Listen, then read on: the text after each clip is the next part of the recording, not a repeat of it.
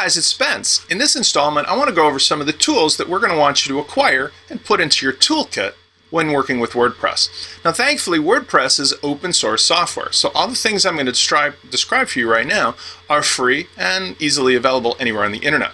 So let's start with the basics, and then as we go along through this series, I'm going to give you more detailed things that you can download to help you in your endeavors to basically learn the business of WordPress. All right, let's get started. The first thing we're going to do is open up a screen below and show you where to find WordPress and how to get it started. So let's take it away to the screencast.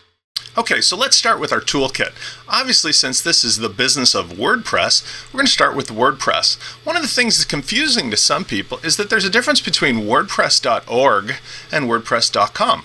Now, the software underlying it is the same open source WordPress code. However, WordPress.com is the business end of the company named Automattic, and that's where they have the ability for people to get free hosted blogs as well as for people to pay them for premium services.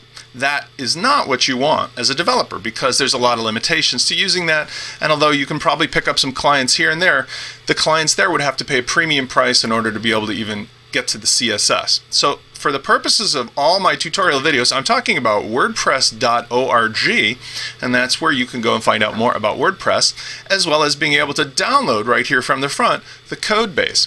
Now, the question immediately comes up that I want to answer: where are we going to host the WordPress code in order to begin experimenting and learning about it? Well, that's pretty easy too.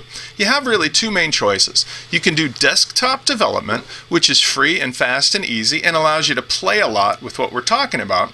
And that's probably your first option.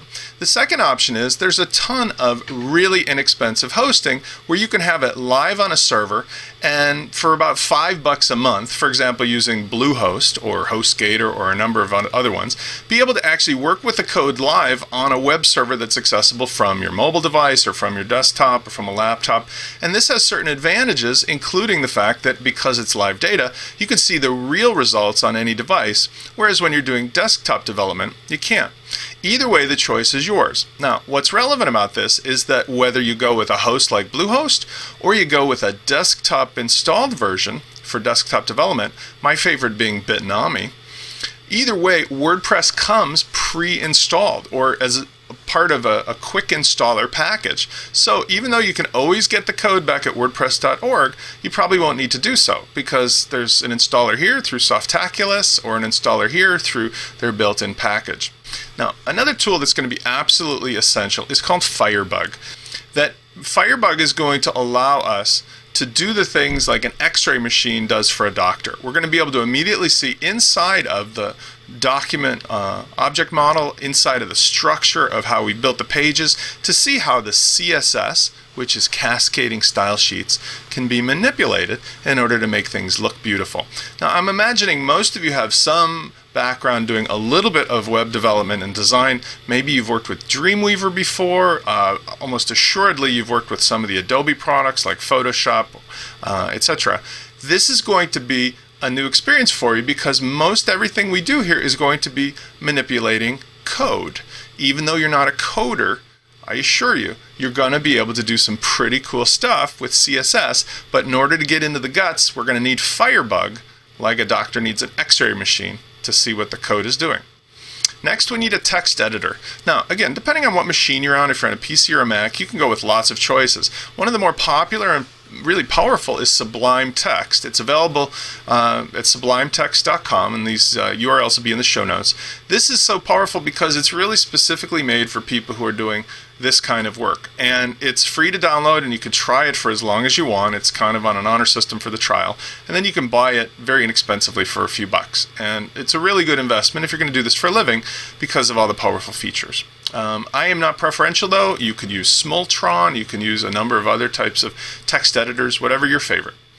Lastly, we need an FTP client. Now, you could go online and use an online web browser base, or if you're on PC, you can use FileZilla.